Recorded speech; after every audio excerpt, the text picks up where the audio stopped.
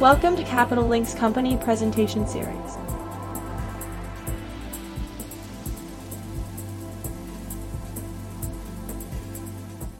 I am Nicholas Bornolis of Capital Link, and I would like to welcome you to Capital Link's company presentation series.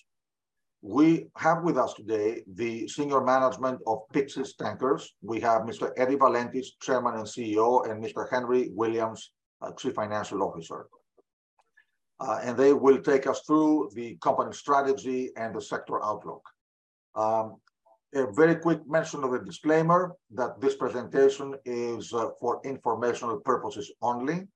It is not meant to be investment advice or advice of any kind, and it is not meant to be a solicitation to transact in any securities. It's only for informational purposes. Logistics, we will start with a slide presentation, and that will be followed by a live Q&A session. You're welcome to submit your questions through the Q&A button at the bottom of your screen at any time during this session. And Mr. Valentis and Mr. Williams will respond to your questions after the slide presentation. And in closing, this presentation will remain archived for replay upon demand later on. And with this, I will turn the floor over. I'd like to thank Eddie and Henry for being with us, and I will turn the floor over to Mr. Valentis. Thank you, Nicholas. Thank you for inviting us, and good morning to everyone. We hope we'll give you a brief presentation of the company, the sector, and of course, we will respond to any questions you might have about the market or about the company. This is the forward-looking statements, which I don't need to go through. We are a pure play product tanker company. We're currently owning 5 MR product tankers, all with eco or eco features. We have a TC average for the Q4 of 2022 of approximately 33,000. And as of January 16th, 53% of our available days are booked at an average rate of 32,500.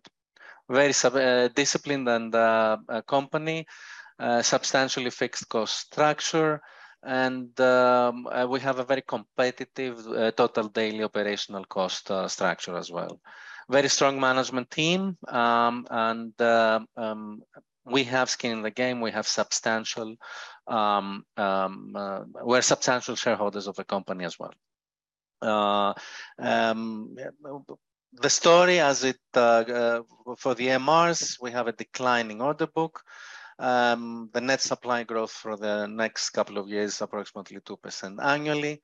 And of course, the big story for us is the improvement of the market during the last 9 months, mainly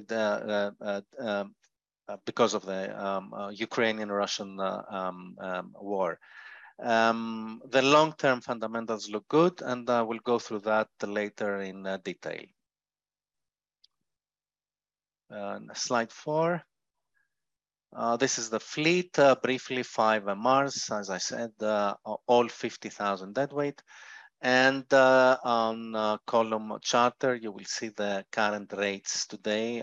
We have fixed time charters for 3 vessels, and two vessels are on the spot market.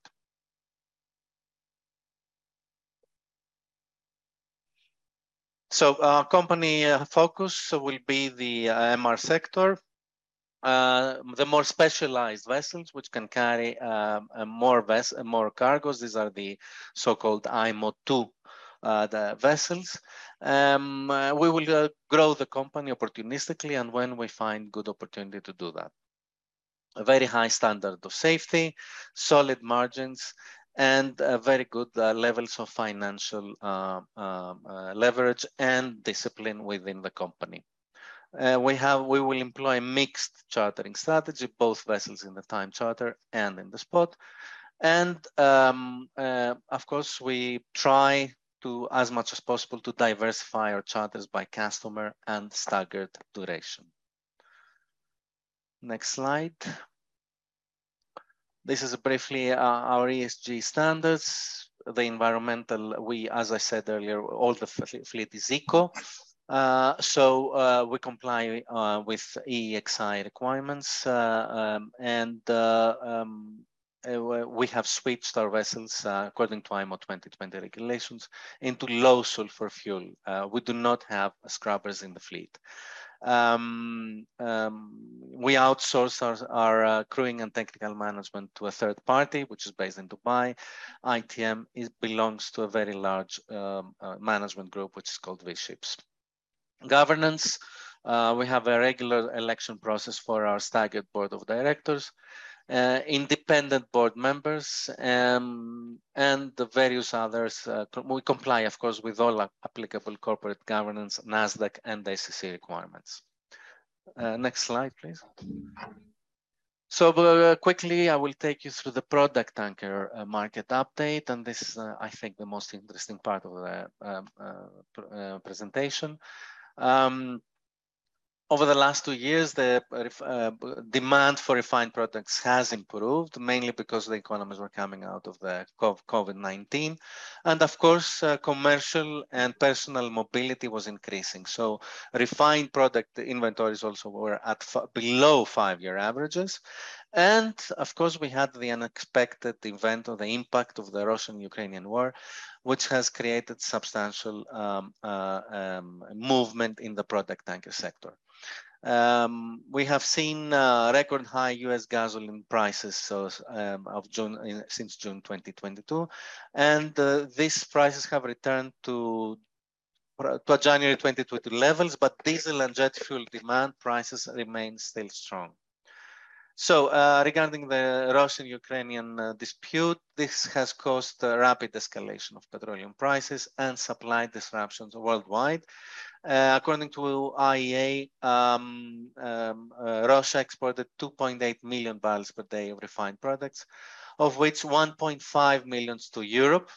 And we believe that this capacity, especially with the sanctions that are kicking in shortly, this will go out of the market and will have to be imported from other countries. So this will create an increase of ton-mile demand, which is very important for us. Next slide, please. So historically, the seaborne trade of refined products has been correlated to world GDP. During a period from 2014 to 2021, the GDP grew to 3.1% per annum, and the IMF maintained its estimate for global GDP growth in 2022 for 3.2%, but lower for 23 at 2.7%. So we expect to see demand in line with these GDP projections. In December 22, IEA revised its global oil consumption for 2023 to increase on an average of 2% per year to reach 101 million barrels per day consumption as of January 23. So as of January 23, the EIA updated its estimate for average US crude production to increase 4.6% to 12.4 million barrels per day in 2023, rising further to 12.8 million barrels per day in 2024, higher than pre-COVID levels. Next slide, please. So this is the short-term product demand growth, which facing potential challenges. So due to geopolitical and macroeconomic levels, 2 leading research firms recently estimated ton-mile growth in seaborne trade of refined products to range from 10 to 12% for 2023. Next slide, please. So after 3 difficult years of COVID, the Chinese government recently relaxed its restrictions, and this should create demand increased demand for domestic, in the domestic economy, increase in mobility for Chinese in China. Also, the government has followed its authorization to export of approximately 120 million barrels per day of transportation fuels from local Chinese refineries during late 22 and the first quarter of 23. So the export quotas, which indicate year-on-year jump rates in tons of approximately 46% of clear products and 23% of fuel oil. So this is a significant percentage of Chinese cargoes, which should be carried, the majority of which in MRs, in the medium-range tankers, especially to Asian ports. Next slide, please. So this is a slide which shows you the expected petroleum refinery capacity, the net additions driven by non-OECD growth in exports. Overall, you will see it in detail later, but overall 4.9 million barrels per day of new refining capacity is scheduled from completion from 22 to 2026, and virtually all is non-OECD, according to Drury. Very important for us because this is driving the ton-mile demand. Next slide, please. So overall, we have a positive MR2 supply outlook, where the vessel order book is falling. It has dropped from approximately 25%, which was the high in 2009. It has dropped to approximately 4.9% total for the next couple of years. Very low ordering in 2022. Only 34 MRs were ordered. And overall, it looks very good. The supply outlook looks very good in the next couple of years. Next slide, please. I'll take you through the MR values, just for you to get an idea of where we stand. New buildings today, approximately 44 million. The 10-year average, 36 million. So this is substantially higher than the 10-year average. Also, the second-hand 5-year-olds today, the average for a 5-year old MR is approximately $40 million, when the 10-year average was 27 million. Next slide, please. And with this, I give you Henry Williams to go through the quarterly financial highlights. Thanks, Eddie. I think it's important for everybody to look at our most recent quarter, which we released those results back in mid-November. First of all, you can see in this slide, this is the quarter ending September 30th of 2022 versus 21. What you can see clearly right there is a dramatic improvement in revenue, let alone profitability. This was driven by fundamentally by a dramatic improvement in charter rates. As you can see, the average time charter equivalent rate down below grew almost $20,000 to $29,000 for that quarter period of time. That also was that quarterly results were affected by the fact that we had 5 MRs for the 2022 quarter versus 4 that were in the prior period of 2021. Simply, you see time charter equivalent revenues growing by a factor of 3.5 times. You see a huge improvement in profitability. Fully diluted EPS was 42 cents. Basic, you should know, was 48 cents. EBITDA was roughly $8 million for the quarter. So very, very strong. Clearly, the $29,000 down below in the quarter from the standpoint of TCE, but just putting that in a frame of reference for the most recent quarter ending in the fourth quarter of this year, the preliminary indication is that we'll be over $33,000. So again, good improvement, good momentum. Please move to the next slide. As Eddie mentioned in the beginning, we feel it's very important you understand our business and how we approach and valuing our company from the standpoint, it's more than just the revenue side, it's the cost side. And what we do is we break out here total daily operational cash costs. And as you can see in the most recent quarter ending September 30th, our total daily operational costs for eco-efficient vessels is about 8% lower than our peer group of larger public companies. And you're going to ask the question, well, how do you do that? It's really a function of, even though we're a very small company, we pay attention to every nickel within our cost structure. Next slide, please. Here's the capitalization as of September 30th, our most recent quarter. As you can see, net funded debt to total capitalization was roughly 52%. The average or weighted average interest rate for that quarter was 5.9%. We do have some interest rate protection. Roughly about a fifth of our debt has that capability. You know, the reality is it's a very balanced capital structure. Obviously, what we're doing right now is further improvement of our balance sheet from the standpoint of amortization of our debt and building further liquidity on our balance sheet. Let's move to the next slide, please. Here is the shareholder position of the company as of a couple of days ago. Roughly 10.7 million shares. They're currently outstanding. Insiders control a little bit over 54% of the company in a common share ownership. There is a publicly traded convertible preferred. As you can see down below, there's roughly about $10.8 million of that currently outstanding.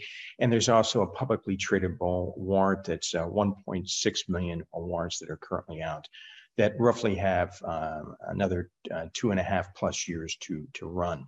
Some things that I'd like to point out here is the public float is substantially held by individual investors, most of which are in the United States. Market cap currently, as you've seen, is roughly in the neighborhood of about $60 million. The average volume is about 150,000 shares traded per day over the last 3 months.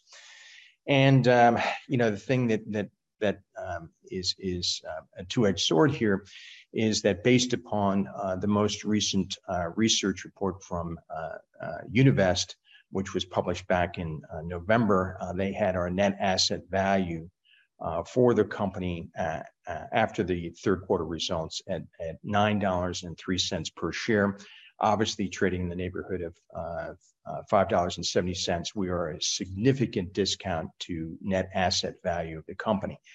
In addition, obviously, from the standpoint of earnings power, clearly, you know, right now the earnings for the company are very, very strong, and we look to continue in that effort. The price target, I should mention, there are 3 analysts that currently provide research on the company. Univest, as I mentioned, VRS, which is based in Europe, and also Think Equity. The average price target right now for our stock for those analyst reports, which were obviously of last year, was $7.57 per those reports. Next slide. This is the circle of life summary slide. And let me just say to you that at this point in time, we have a lot of the fundamental pieces for a very strong, sustainable business. Clearly, right now, the supply-demand fundamentals look very, very positive. There's very, very strong charter rates. Clearly, in the short term, there are some major catalysts, as Eddie mentioned. The upcoming EU ban on the importation of Russian refined products. Those markets, the EU markets, will have to import refined products from many, many different locations throughout the world. In addition, the Russians, to whatever level, will be shipping their cargoes longer distances. So the ton-mile play is a significant factor. And that's why a number of analysts have said that there could be incremental growth of upwards of 12% per this year. In addition, the other factor is, other short-term catalyst is the situation in China. As we all know, they are dramatically relaxing their extensive restrictions that were put in place a couple of years ago that is going to create significant rebound in economic activity within the country, but equally importantly, mobility. And Chinese New Year is currently underway right now, and so there is a greater consumption of transportation fuels, and obviously further extension from the standpoint of international transportation. Clearly, Pyxis Tankers does provide an attractive valuation from a standpoint of price to NAV, let alone based upon earnings power. With that, let's move into questions. These slides, by the way, are available on our website, so feel free to take a look at those. And let's start off. One of the questions that we see here, and I'll turn this one over to Eddie. The price cap for Russian crude by the EU and G7 countries went into effect in early December of 22. We understand that the market disruption so far has been minor, but spot charter rates for crude carriers, such as VLCCs, very large crude carriers, have fallen. Can you share with us the likely sanctions for refined products which go into effect shortly? Could rates also fall for product tankers? Yeah, from what we understand, the market impact in crude has been minimal, as inventory restocking and trade routes had started last fall. So, I mean, in any case, the Urals have been trading below $60 per barrel, and the current Brent and the big buyers such as in China, India, and Pakistan. So in any case, price wise, it was hovering around 60. Now, we don't trade crude, but we have not heard of any major violations up to date. It's still early, but charters, owners, insurance carriers, and other interests seem to be working well together in order to contain this price cap.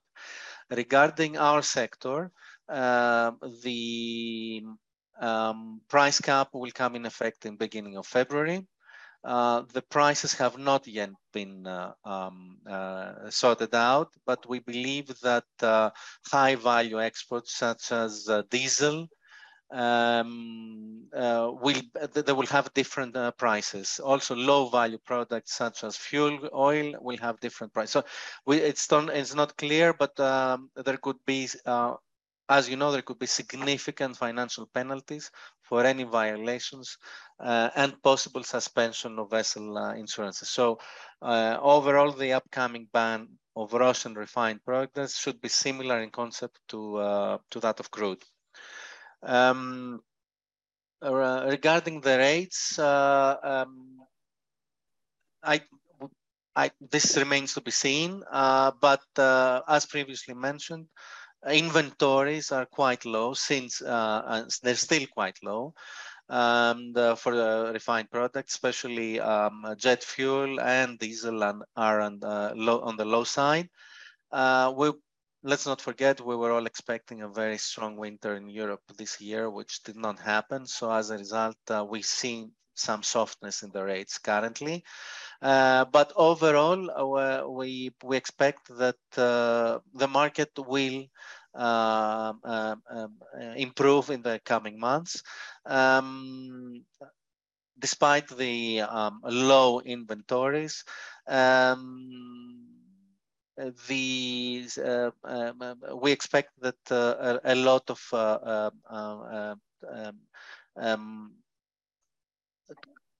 of ton-mile demand will come because imports of Europe will happen as of beginning of February onwards. So this is an important factor for us, but it's untested waters yet. We need to see how this will play out after the start of the price cap, the beginning of for refined products in the beginning of February. Okay, let me look to the next question here. And this is another one for you, Eddie. Low sulfur bunker fuel regulations started 3 years ago, and with it, expansion of scrubber-fitted vessels. Would Pyxis consider retrofits of MRs? What is your expectation for the next stage of energy and fuel sources for maritime shipping? Yeah, I mean, we have taken the decision of not installing scrubbers to our vessels. We have switched to low sulfur fuel as of the 1st of January 2020. Of course, we have to admit that the scrubbers have been a very profitable investment, a very good move for companies that did it. Because we've seen the spread that has increased substantially when since the implementation of IMO 2020, the spread from $1,000 went up to $4,000. So the investment paid. But let me say that a scrubber investment in an MR vessel, a medium-sized vessel, is not an easy installation. It creates a lot of problems technically. So it was not an easy decision for us. And especially with at that time, it didn't make sense as an investment on our vessels. Going forward, regarding the alternative fuel, I mean, we've currently, in our segment, we haven't seen substantial changes. I mean, currently we've seen some MRs ordered with dual fuel, and the alternative fuel was methanol. But of course, you always have questions about availability of fuel in bunkering ports, etc. So it's not an easy decision for the middle-sized sector. As we've seen with larger vessels, many orders have been placed for dual fuel, but with LNG, and LNG, as we know, is sufficiently provided in bunkering ports worldwide. So it's still a question mark, which will be the new fuel which will prevail in the middle size and smaller size vessels, and we are in a wait and see mode at this stage. Okay, I'm going to combine a couple of questions right now to try to get to one, which is what is your particular strategic plans going forward in this uncertain environment, but specifically if asset values stay high over the next 3 to 4 years, would you go ahead and order new build vessels? New building, as I mentioned earlier, regarding the uncertainty of the fuels, the new fuels, is not an option for us. We will not order vessels with existing technology. We will rather wait to see which is the prevalent new fuel and take our decision after that. Without doubt, the eco vessels built 2015 onwards are good proposition, supposing asset values make sense in the future. So we will concentrate on second-hand vessels, preferably eco vessels, which comply with the new environmental regulations. So we will not order new vessels, and definitely we will continue with second-hand vessels as we have done recently. Okay. One of the sort of operational questions, looking forward 25 years from now, what harbors are the most important to Pyxis tankers? Which areas of loading and discharging, I guess. I think that's what's being asked, yes. I mean, let's not forget the US Gulf for us is very important. The last 9 months, 80%, 90% of the fleet is trading out of the US Gulf. We expect to see that the US Gulf will be a major export hub for us for refined products. Let's not forget also places like Europe, like West Coast Africa, and of course the Middle East. I mean, there are significant loading areas for us, and will continue also in the future. As we mentioned earlier in the presentation, significant capacity is coming, refinery capacity is coming, and this is mainly in the Middle East. India also is a major export hub, but not for MRs. I have to say it's for the larger vessels mainly. And Singapore, of course, which is a major area for us for delivering cargoes. And the Far East, China, not yet, but we expect that China, since they are increase their export quotas, we might China might be a big destination also for us in the future. Okay, I'm going to go back to one of the so-called operational questions, it says you mentioned that emerging market refining projects up to 2026 being beneficial for your business model. Does it mean these routes have better profit margins or less competition presented in these routes? Hence, you have operational niche here. No, I mean, the longer a vessel is it's traveling, the less capacity is in the market. So it's very important for the vessel to be, it's not available to be chartered to another party. So it takes capacity out. The longer the trading routes, the less capacity we have in the market, and this is why it is beneficial for the market. It doesn't pay any premium. It's just that the vessel is employed longer, and therefore we have less capacity available in the market for chartering, and this is driving the rates up, especially in market conditions like the one we are experiencing the last 9 months. So it is very important for the sector. In every shipping sector, the increasing ton-mile is a very important aspect in order for rates to improve. Okay. Thanks. We're going to move into some financial questions, so I'll probably be picking up the ball on that. But Eddie, if you want to chime in, that's fine. In Q3 2022, Pyxis reported adjusted EBITDA of $8 million. What was the free cash flow for that period, and what will you do with excess cash flow in the near future? Yeah, just sort of jumping into it, Q3, our interest in principal, loan principal payments aggregated $2.7 million. And obviously we had the cash dividends on the Series A convertible preferred stock that were roughly about $200,000 for the quarter. So the free cash flow was for that quarter was approximately $5 million. Obviously we're you know, for Q4, the time charter equivalent rates are higher. So, you know, it looks like Q4 will be a good quarter too.